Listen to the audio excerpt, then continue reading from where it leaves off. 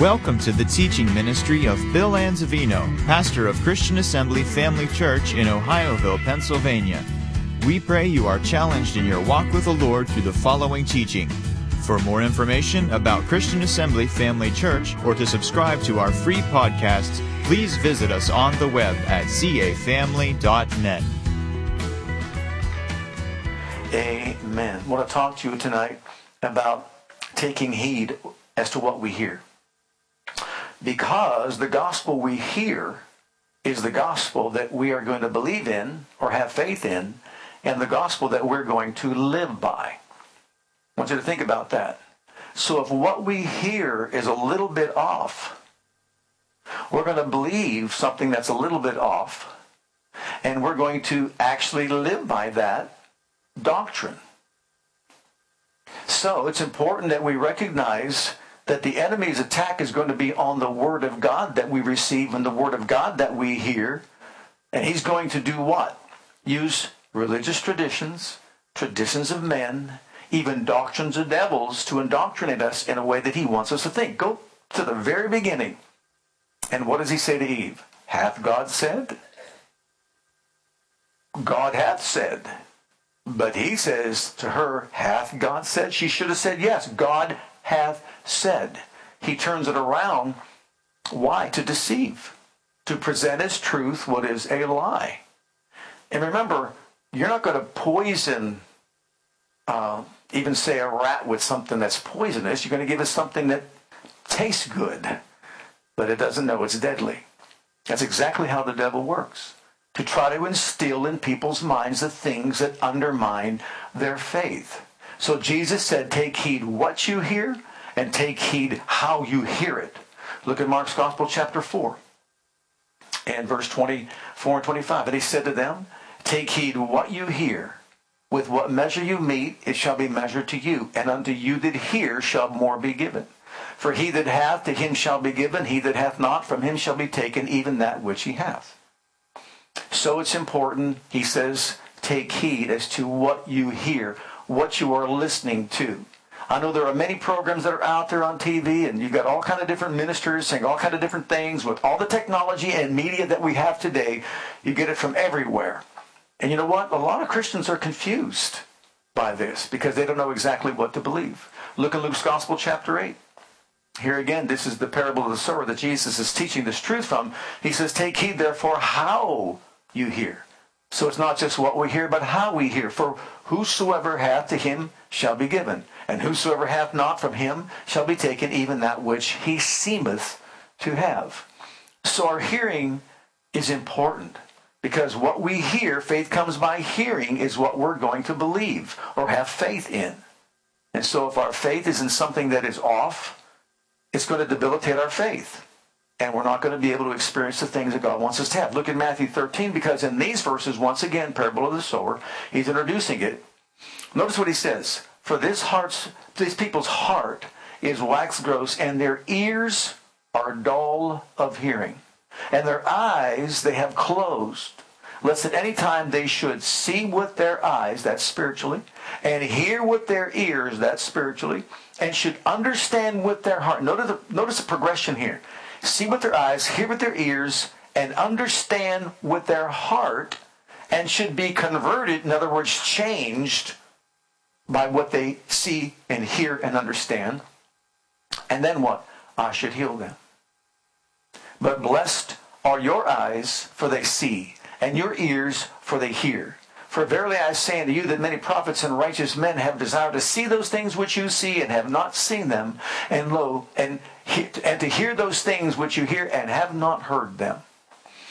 So it's important that we understand that Jesus is trying to communicate to them and to us.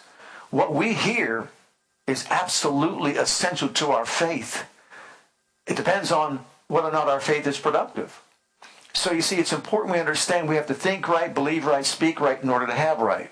So if my thinking is off, my thinking is wrong, my believing will be off and wrong, and then my speaking will be off and wrong, and then I'll have what is wrong.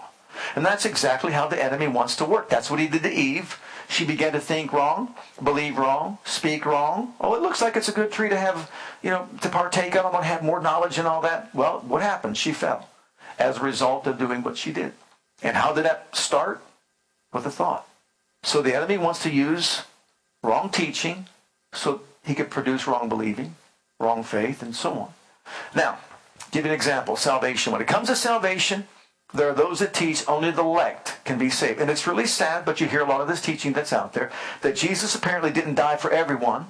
He only died for the elect. It's out there. You can listen to it, and people fall for it. And there's a whole lot more we can give you, in which I'll share a few things. But what does the Bible really teach? John 3:16.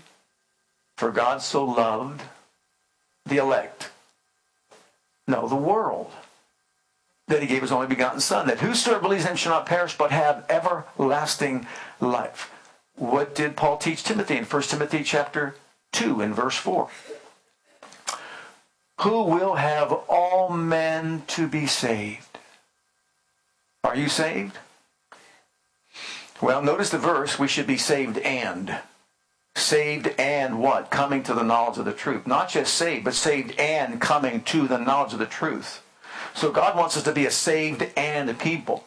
We don't stop at getting saved. We get saved and then we begin coming to the knowledge, the revelation of the truth. That is exact knowledge it's talking about. It's talking about entering into a revelation of that knowledge that impacts our lives, our thoughts, our speech, our conduct, our character, our behavior, the way we deal with people, the way we, let's say, deal with our family, with our husbands, with our wives, with our children, in the workplace, with parents, etc., etc. We find out what the Word of God teaches. As a matter of fact, when we come to Christ, do we know we give up our rights to an independent lifestyle for the purpose of denying ourselves, taking up our cross, and following Jesus? Isn't that what we do? Okay, so when we do that, our lives are supposed to be then governed by the Word of God and regulated by the love of God. So God's Word is to govern my life entirely, completely. That means every facet of my life is to be governed by the Word of God. If I don't open up the Bible to find out what it says about my life, then how can it govern my life? It's up to me to find out what God's Word says so that I can have faith and confidence in how I should be acting, whether it's in my marriage, whether it's with my family, with my children as a father, and as a worker, etc., etc. So it's important we understand that. Now look at 2 Peter chapter 3 and verse 9, because we have another verse here. The Lord is not slack concerning his promise, as some men count slackness, but is long-suffering to usward, not willing that any should perish, but that all should come to repentance. I believe that's three witnesses right there that reveal to us the fact that God wants all men to be saved and that Jesus died for everybody in the world. Well, then how is it that people can read these scriptures and say that, but God doesn't want to save everyone, just the elect? To be honest with you, then why would we preach the gospel? If God has hand selected who's going to be saved, there's no need to preach or teach the gospel or witness or evangelize the world, because he already has selected who's going to be saved and who's going to be lost, right? But that's not what Jesus taught. Go into all the world and preach the good news to every creature. Isn't that what he said? Okay, when it comes to the power of the Holy Spirit in the life of the believer. Next, there are some that teach that once you get saved, you have all the power of the Spirit that you can have, that you've got the fullness of the Spirit in salvation. Well, that's not really true. And remember, the enemy will use anything to get us off course, off track, to deny us from experiencing the fullness of the power of God in our lives. I don't know about you, but I don't want to live this life without the power of God. Do you? I don't want to live this life without the power of God. So once we get saved, we have the Spirit in the new birth or regeneration. But there is another experience of the Spirit in the life of a believer who is saved. And that's called being filled with Holy Ghost power. Acts 1:8 tells us you'll be endued with power when the Spirit of God has come upon you from on high. But look at Acts chapter 8. If there's any one particular section of Scripture that reveals to us the fact that once you get saved, you do not have all the Spirit that there is, it's right here. And I don't know how anybody can read these verses and deny that truth. But when they believed Philip preaching the things concerning the kingdom of God, in the name of Jesus Christ, they were baptized, both men and women. And go on down to verse 14. Now when the apostles which were at Jerusalem heard that Samaria had received the word of God, they sent to them Peter and John, who when they were come down prayed for them that they might receive the Holy Ghost, for as yet he was fallen upon none of them, only they were baptized in the name of the Lord Jesus. Then laid they their hands on them, and they received the Holy Ghost. So we see two separate workings of the Spirit here. They were saved when they were baptized in water. They were saved, baptized in water. But then he sent for Peter and John, and they came down and said, you've got to get filled with the Holy Ghost and power. Jesus said, you'll be filled with Holy Ghost power. You shall receive power. After that, the Holy Ghost has come on you. In Acts 19, he said the same thing to people at Ephesus that he thought were believers. Have you received the Holy Ghost since you believed? That once again shows that there's two different works of the Spirit. So, I don't know about you, but I want all the power that I can possibly have, don't you?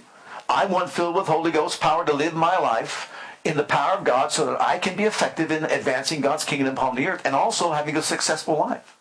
And then number 3, when it comes to healing, a very important subject. I don't know about you. How many of you, a show of hands, love being sick? No one? Okay. No one likes to be sick. Well, I don't like to be sick either.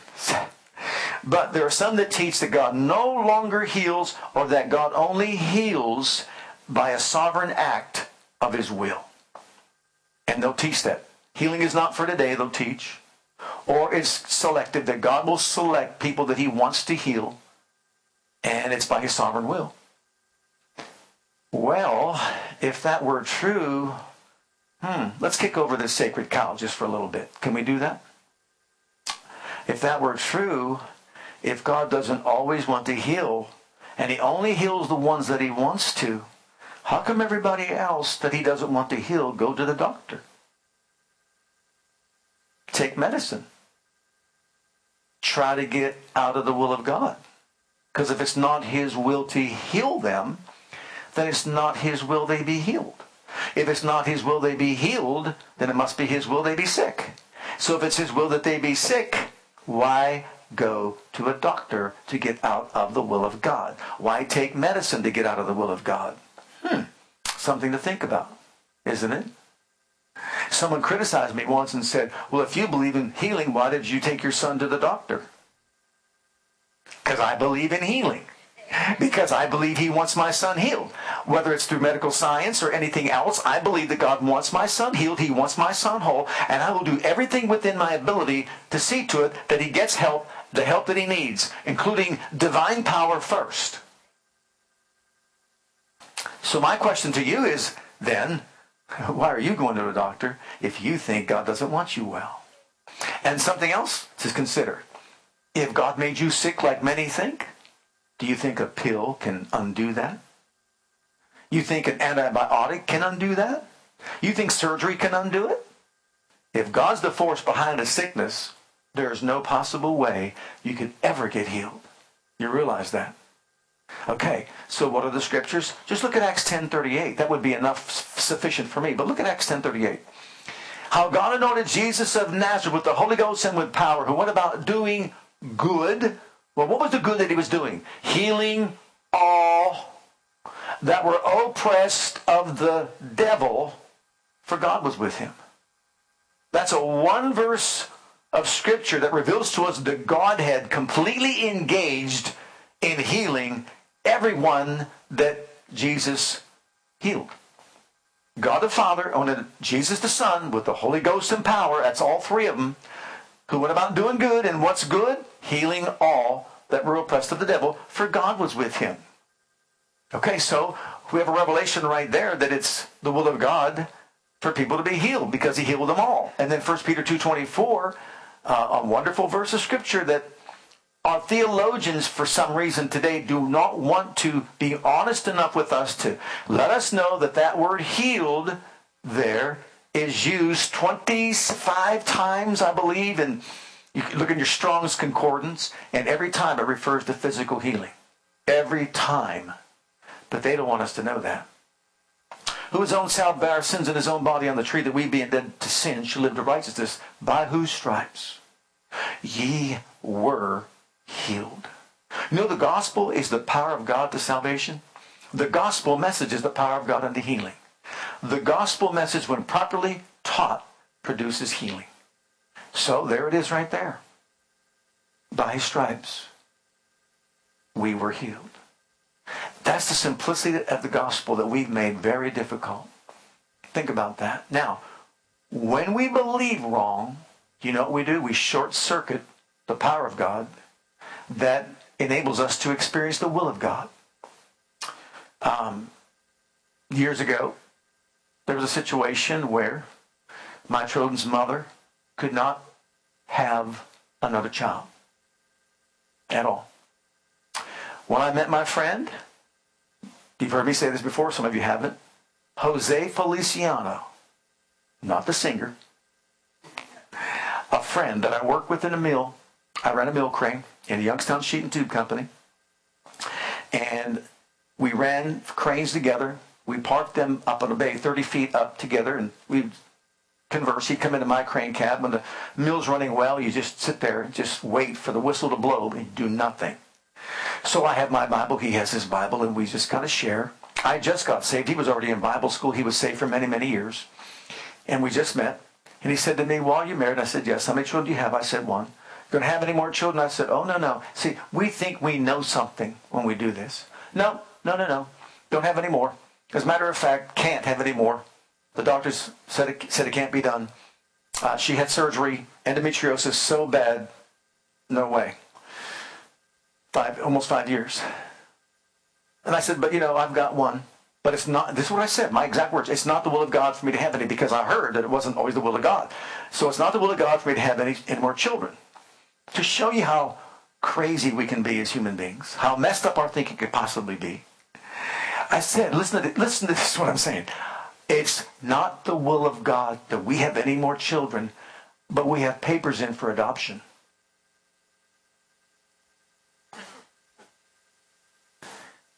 Everything within us wanted to have another child, but in this head that's, thoroughly mixed and well set like cement, I'm saying one thing, but yet my heart's saying another. Can you see what I'm talking about? I thought I was saying something right, being real spiritual, God doesn't want us to have any more. I literally had papers already signed for adoption to adopt children. Well, if God doesn't want me to have any more children, why am I adopting? It doesn't make any sense. He said, brother, read Psalm 128. And he got called. He had to leave the crane cab. Can we throw that up there, Psalm 128? Can you throw that up there real quick? Okay, thank you. So there I am. He leaves.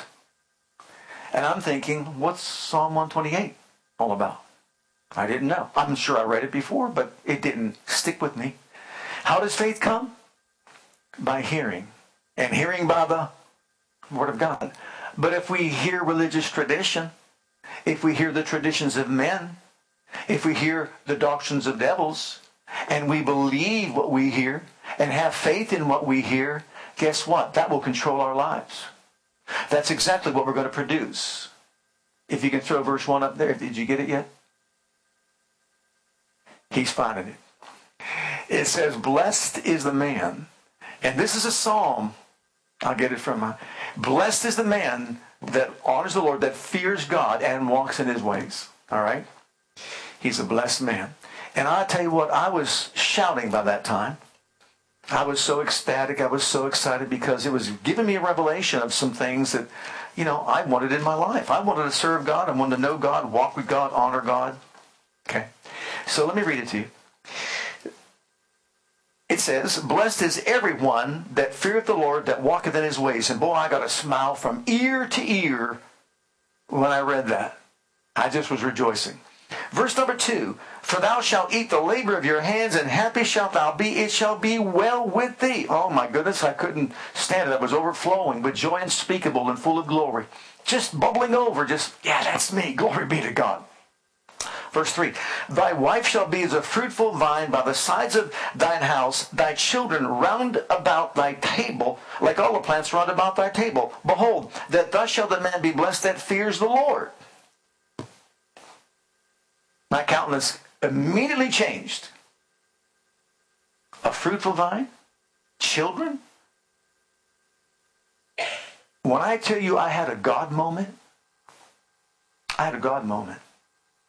Because you see, when I read that last part, thy wife shall be as a fruitful vine by the sides of thine house, thy children, plural, like olive plants round about thy table. It hit me like a ton of bricks. I kind of froze and I fell to my knees. And on my knees, the first thing I did was repent. Listen to me carefully. I repented. I said, Lord, I've been lying about you. That's how much I believed in the integrity of the Word of God. I said I didn't know it. I never read that in that light before. Now, the first couple of things pertain to me, but that one doesn't. My knees hit the ground of that filthy old crane cab with all the graphite that was flying around it, and I'm on my knees, repented, and said, I am so sorry that I have misrepresented you. I've told lies about you, because I can see from the Bible, it is your will for me to have more than one child. I was working the night shift. I went home, opened up the Bible, showed it to her. Do you see what this says right there? I see it. Do you believe it? I believe it. And laid hands on her. In the name of Jesus, cursed endometriosis, and within 2 weeks she was pregnant. When we went to the doctors and about the pregnancy, I asked the doctor, what about that endometriosis? He said, what endometriosis? There isn't any endometriosis. I'm saying that to let us know what we believe. We hear what we believe. And what we believe or have faith in, we're going to have. It's going to control our lives. But the moment I heard something different and was willing to repent, exalting the Word of God above what I thought was right, the power of God was instantly manifested and healing took place. And I can go on and tell you many more situations like that. But my point is this. If we're taught it may not be God's will to heal you, then guess what? That will rule your life. But when you've been taught and you know here that it's the will of God because He's already healed us all in Christ. He sees us all well, all healed, delivered, set free, and made whole in Christ. It's already a done deal. That's the will of God. That changes inside our hearts what we believe, and it opens up the avenue through which God can bring healing into our lives and deliverance. Okay, so that's that. But then this next one is something that really I wanted to focus on, because so much of this teaching, you hear these things, and if you're not mindful, you'll get caught up in these things. The generational curse, okay? Or a curse. There are those that teach you could be under a generational curse, or that you can be cursed by people that are involved with witchcraft and sorcery and things of that nature. And where there have some Christians have actually been afraid, scared, and actually believing that they are experiencing curses in their lives because of these people that are under satanic powers. But the truth is, are you a child of God? Hear my words. You cannot be cursed. You cannot be cursed. And you cannot be under a generational curse. No matter what you've heard, listen to the scriptures. Go to the book of Numbers. This is the story of Balak the king wanted Balaam to curse Israel. He was afraid for his kingdom. And so he knew that he was a diviner, a sorcerer, called a prophet, sometimes had all these interactions with these spirits and all that, and he was very successful in his endeavors. So he says, come now, therefore, I pray thee, curse me this people, for they are too mighty for me. Peradventure I shall prevail, that we may smite them, and that I may drive them out of the land. For I wot that he whom thou blessed is blessed, and he whom thou cursed is cursed. He said this, I know your reputation. Who you bless is blessed, who you curse is cursed. So I am offering you big bucks, a house full of silver and gold, if you will go and curse Israel. We'll go on to 23 and look at verse 8. How shall I curse whom God hath not cursed? How shall I defy whom the Lord hath not defied? He tried a few times. And when he tried to curse Israel, guess what came out of his mouth? Blessings. Look at verse 19 and 20 through 21, then 23. God is not a man that he should lie, neither the Son of Man that he should repent. Hath he said, shall he not do it? Or hath he spoken, shall he not make it good? Behold, I've received commandment to bless, and he had blessed, and I cannot reverse it. He had not beheld iniquity in Jacob, neither hath he seen perverseness in Israel. The Lord his God is with him, and the shout of a king is among them. Surely there is no enchantment against Jacob, neither is there any divination against Israel. According to this time it shall be said of Jacob and of Israel, what God hath wrought. So you put it all together, here's what you discover. No sorcerer, no witch, no warlock can pronounce a curse on anything that God has blessed. So if you grew up watching The Exorcist, it's not that hard. It's not that difficult. Whom God hath blessed cannot be cursed. And so Balaam had to tell Barak the king, I can't curse them. God has blessed them. That's impossible for me to do. I understand the principle. I know how it works. It's impossible for me to curse whom God has blessed.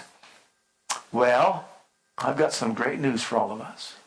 It's found in Ephesians chapter 1 and verse 3. Let's look at that verse. Blessed be the God and Father of our Lord Jesus Christ, who hath blessed us with all spiritual blessings in heavenly places in Christ. Should we read that again?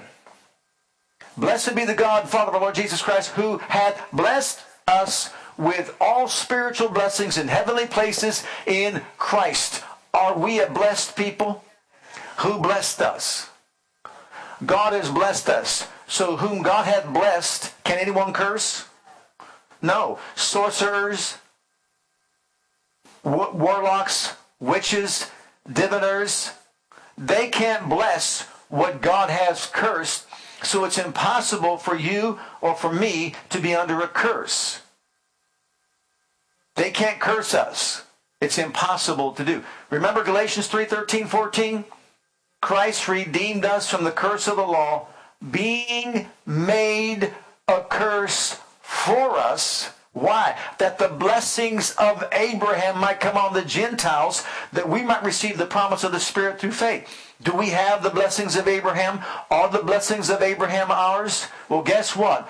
We're blessed in the city. We're blessed in the field. We're blessed in a basket. We're blessed in the store. We're blessed in our rising up. We're blessed in lying down. He made us the head and not the tail, above only and not beneath. All these blessings belong to us. These blessings come on us and overtake us because we're not under the law. We've been redeemed from the curse of the law. And really, all we are is blessed. I am blessed, I am blessed, I am blessed. When I get up in the morning till I lay my head to rest, I am blessed, I am blessed, I am blessed. This is what our faith is to be in. I am blessed by God. I cannot be cursed. And the generational thing is really a false teaching. I know some people don't like to hear that, but I'm going to give you some examples. All right. This Christian woman, for 10 years, before that, she was absolutely a blessed individual experiencing a wonderful life. But something happened, and for 10 years, she was miserable and experiencing all kinds of difficulties in her Christian walk. She found this minister and said to him that she wanted him to break this curse over her life, to deal with this situation. he could not convince her that she is blessed and not cursed. Every time he said, you're blessed and you can't be cursed, she said, no, I know I'm under a curse. I know I'm under a curse, and that's why this has happened. And so finally, because he saw they were button heads and he could not get her to be convinced and she couldn't get him to change his position, he finally said, Lord, help me deal with this individual by your Spirit so I can communicate to her this truth that she is blessed. And the problem is that she doesn't believe she's blessed. So he finally said to her, can I ask you, sister, how long this has been going on? 10 years. Okay, what happened 10 years ago when this first started, that you start feeling that you were under a curse? Well, it was 10 years ago when I went to a meeting at this particular church, and they were teaching about all these curses placed on believers. And he said to her, well, then how long has it been since you've experienced all these things? 10 years. So for 10 years, what you got out of that teaching at that church was you're cursed, and you got to deal with all these curses. So you've been so involved in dealing with these curses that you can't see you're blessed. It finally hit her. You know when the light bulb goes on? She said, are you telling me that what I was taught is the reason why I'm experiencing the life that I'm experiencing? He said, I'm telling you exactly that's why you're doing it. Because your belief has opened up the door to the activity of the enemy in your life. You believe you're cursed. You believe that. You believe you can be cursed. And you see, as a result of that belief, you've opened up the door to the enemy. Do you know when she changed what she believed, she was completely delivered and set free? Look, the scriptures, we can't exalt anything above the Word of God. Number one, we're not under the old covenant. Number two, we're not under the law. Number three, Jesus redeemed us from the curse of the law. And four, greater is he that's in us than he that is in the world. There's no devil, there's no demon, no sorcerer, no witchcraft. There's no witch, there's no warlock that can put a curse on you or on me, because we're blessed. And whom God had blessed is blessed. And it can't be reversed. So stop saying things like, the devil's messing with my marriage, there's a curse upon my family, etc., etc. Now, there was another woman. She believed a lady, this is something, a lady in her apartment complex was a witch and placed a curse on her. And as a result of this curse, now she was walking her dog one day, and there was a crosswalk close to where they had lived. And as she was walking out, a car didn't realize stop to pedestrians and bumped into her, put on the brakes and kind of hit her. She was okay, but she was a little bit bruised, but she was okay. So she went to the minister and just said, you really need to break this curse that's over my life, because this lady who lives across the way, and from her apartment, the apartment complex, she's put a curse on me. And I know that I've been having all these difficulties ever since. What did she just say? What she believes, what she thinks, what she hears, and other people say, she actually believes in. She actually believes that she's under a curse, and she actually believes that these powers are creating havoc in her life. He said to her, ma'am, you can't be cursed. It's an impossibility for you to be cursed because you're blessed. Let's look at the scriptures. Whom God had blessed cannot be cursed. So you and I can't be cursed. You can't be cursed. But your believing you can be cursed is opened up the door to this activity in your life. And that's why you're experiencing all this heartache and misery in your life. It's like people that walk around and just say, the devil's after me all week long. No matter which way I go, where I turn, the devil's after me all the time. Well, turn around and start saying, I'm blessed. You can't have me. You can't touch me. I've got the victory through Jesus Christ my Lord. I'm blessed in my coming in and going out. Start declaring what you know to be true from the Word of God. Believe in what the Word of God teaches. So, look at the next example. But before I go there, that point there about, I like this point. He also said to her, look, if I break the curse that you think you have at 7 o'clock this evening, and you go back in your house and that lady, who's the witch, curses you at 8 o'clock, what are you going to do then?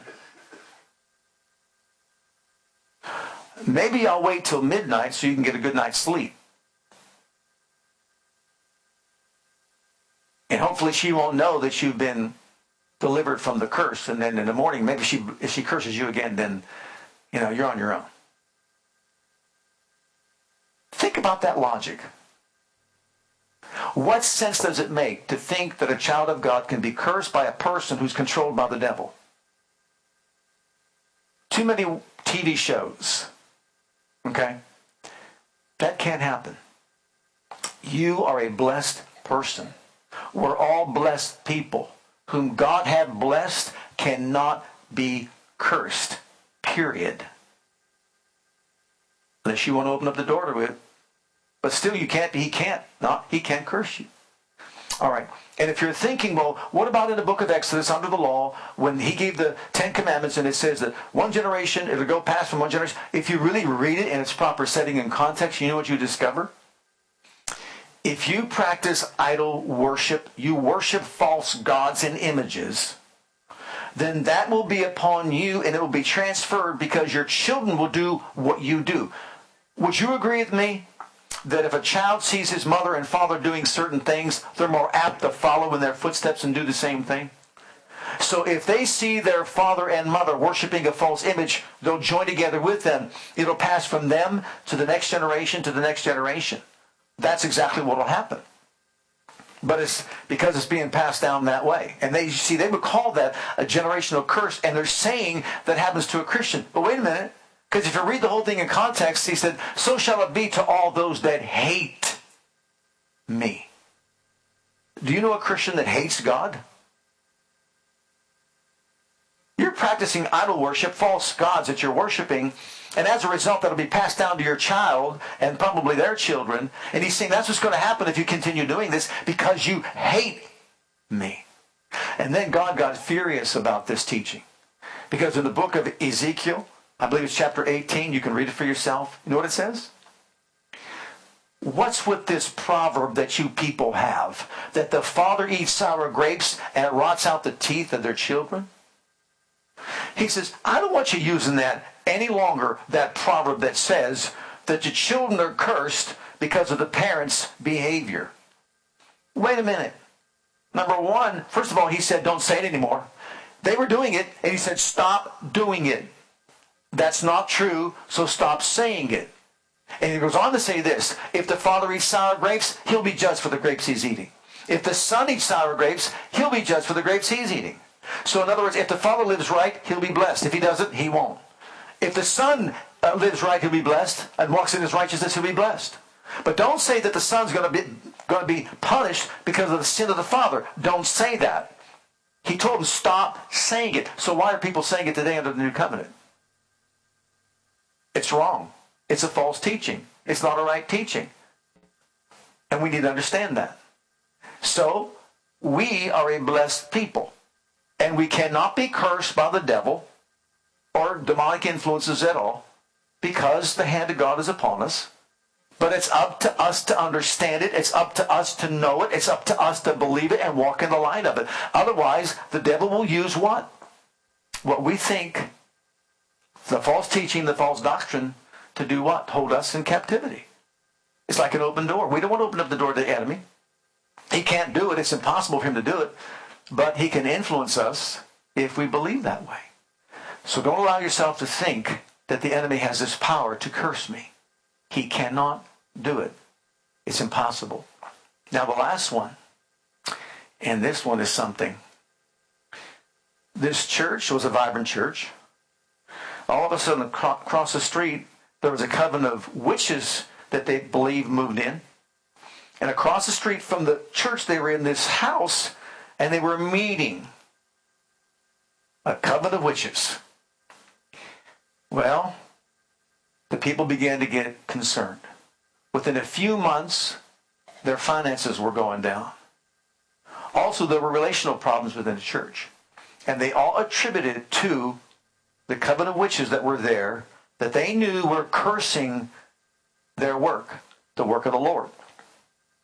So they panicked, and they decided to get together 3 times a week extra, and they engaged in spiritual warfare. They were involved in experiencing prophecies, words of knowledge, gifts of the Spirit in operation, making all kinds of statements by revelations as to what to do, how to come against this through the spiritual warfare that was across the street.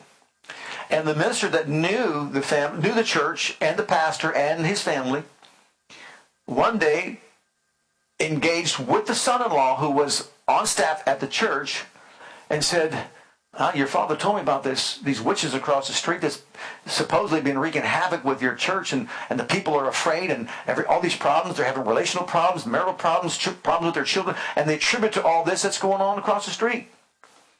And he said, brother, come here, come to my office. He takes him into his office, and in his office he says to him, that's a real big problem. That's a real big issue. And let me tell you why. He says, because you see, I found out it's not witches. It's a house church. They're meeting to worship the Lord.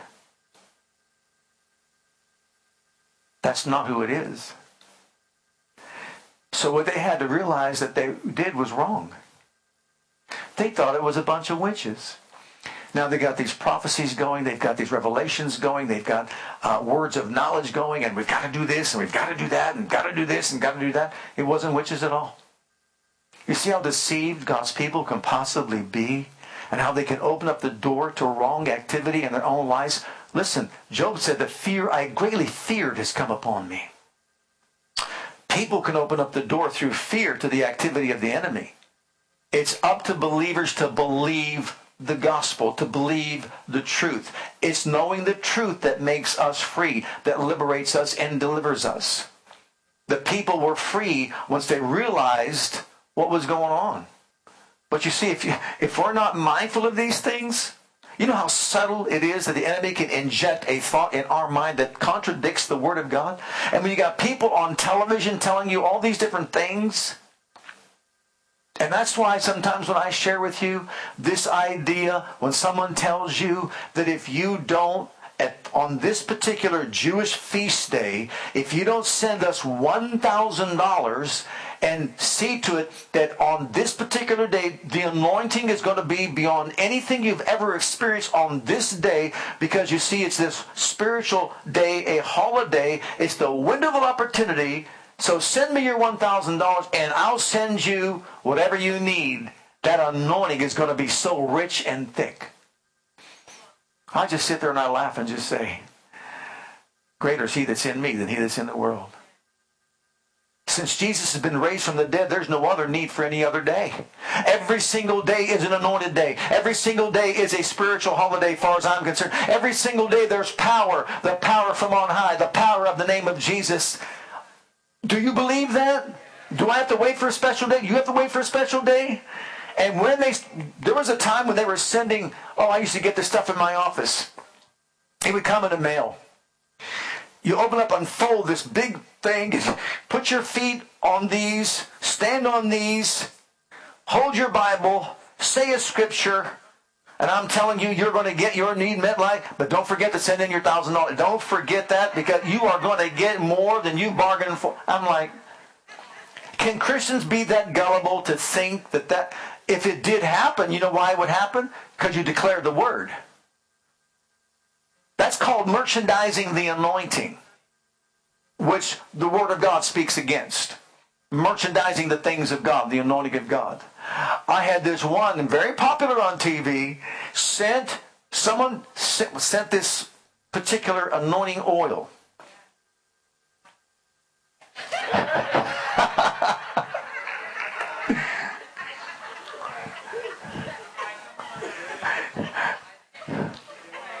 I think I had it on my desk for 1 week, opened it up just to see. It was hard as a brick. Wouldn't even pour out. I wonder what that cost someone to get this. These are nothing but distractions to make us believing something that's meaningless. I'll send you some water from the Jordan. I got the Ohio right here. Which way are we facing here? We got the Ohio River right here. You can put your arm in, comes out with 2. Put it back in and you'll get one. You'll never know when you put your... Are you kidding me? There is no mystique to being baptized in the River Jordan. You realize that? The water I got baptized in was the most horrific body of water you could possibly get baptized in. This preacher never emptied, we have a water baptism right here, never emptied his baptismal water for an entire year. I didn't know that. But I was gung-ho about getting water baptized. And when I called him on the phone and said I'm going to be baptized, he said, I said, because I'm born again, he goes, I hate to burst your bubble. Since you're not baptized, you're not born again. I said, buddy, I knew me before I was born again. Before I was born again, I know me, and I know me now. Trust me, I'm born again. I'm not the same guy I used to be before. I'm changed. He says, you can't be born again. See, this was his doctrine. Unless you're baptized in water. Well, I just forgot about that. I said, forget it. Just baptize me in water. Well, come on over. We'll do it right now. And I wonder, he got the water in there already. And I mean, I didn't know he had hip boots on. Up to here. So I leave my house. I got my towel. I've got my change of clothes. I go to the church. And he says, come on, right over here. He's already in the water. I see him standing in the water, and I think everything is okay, right? And so I go flying.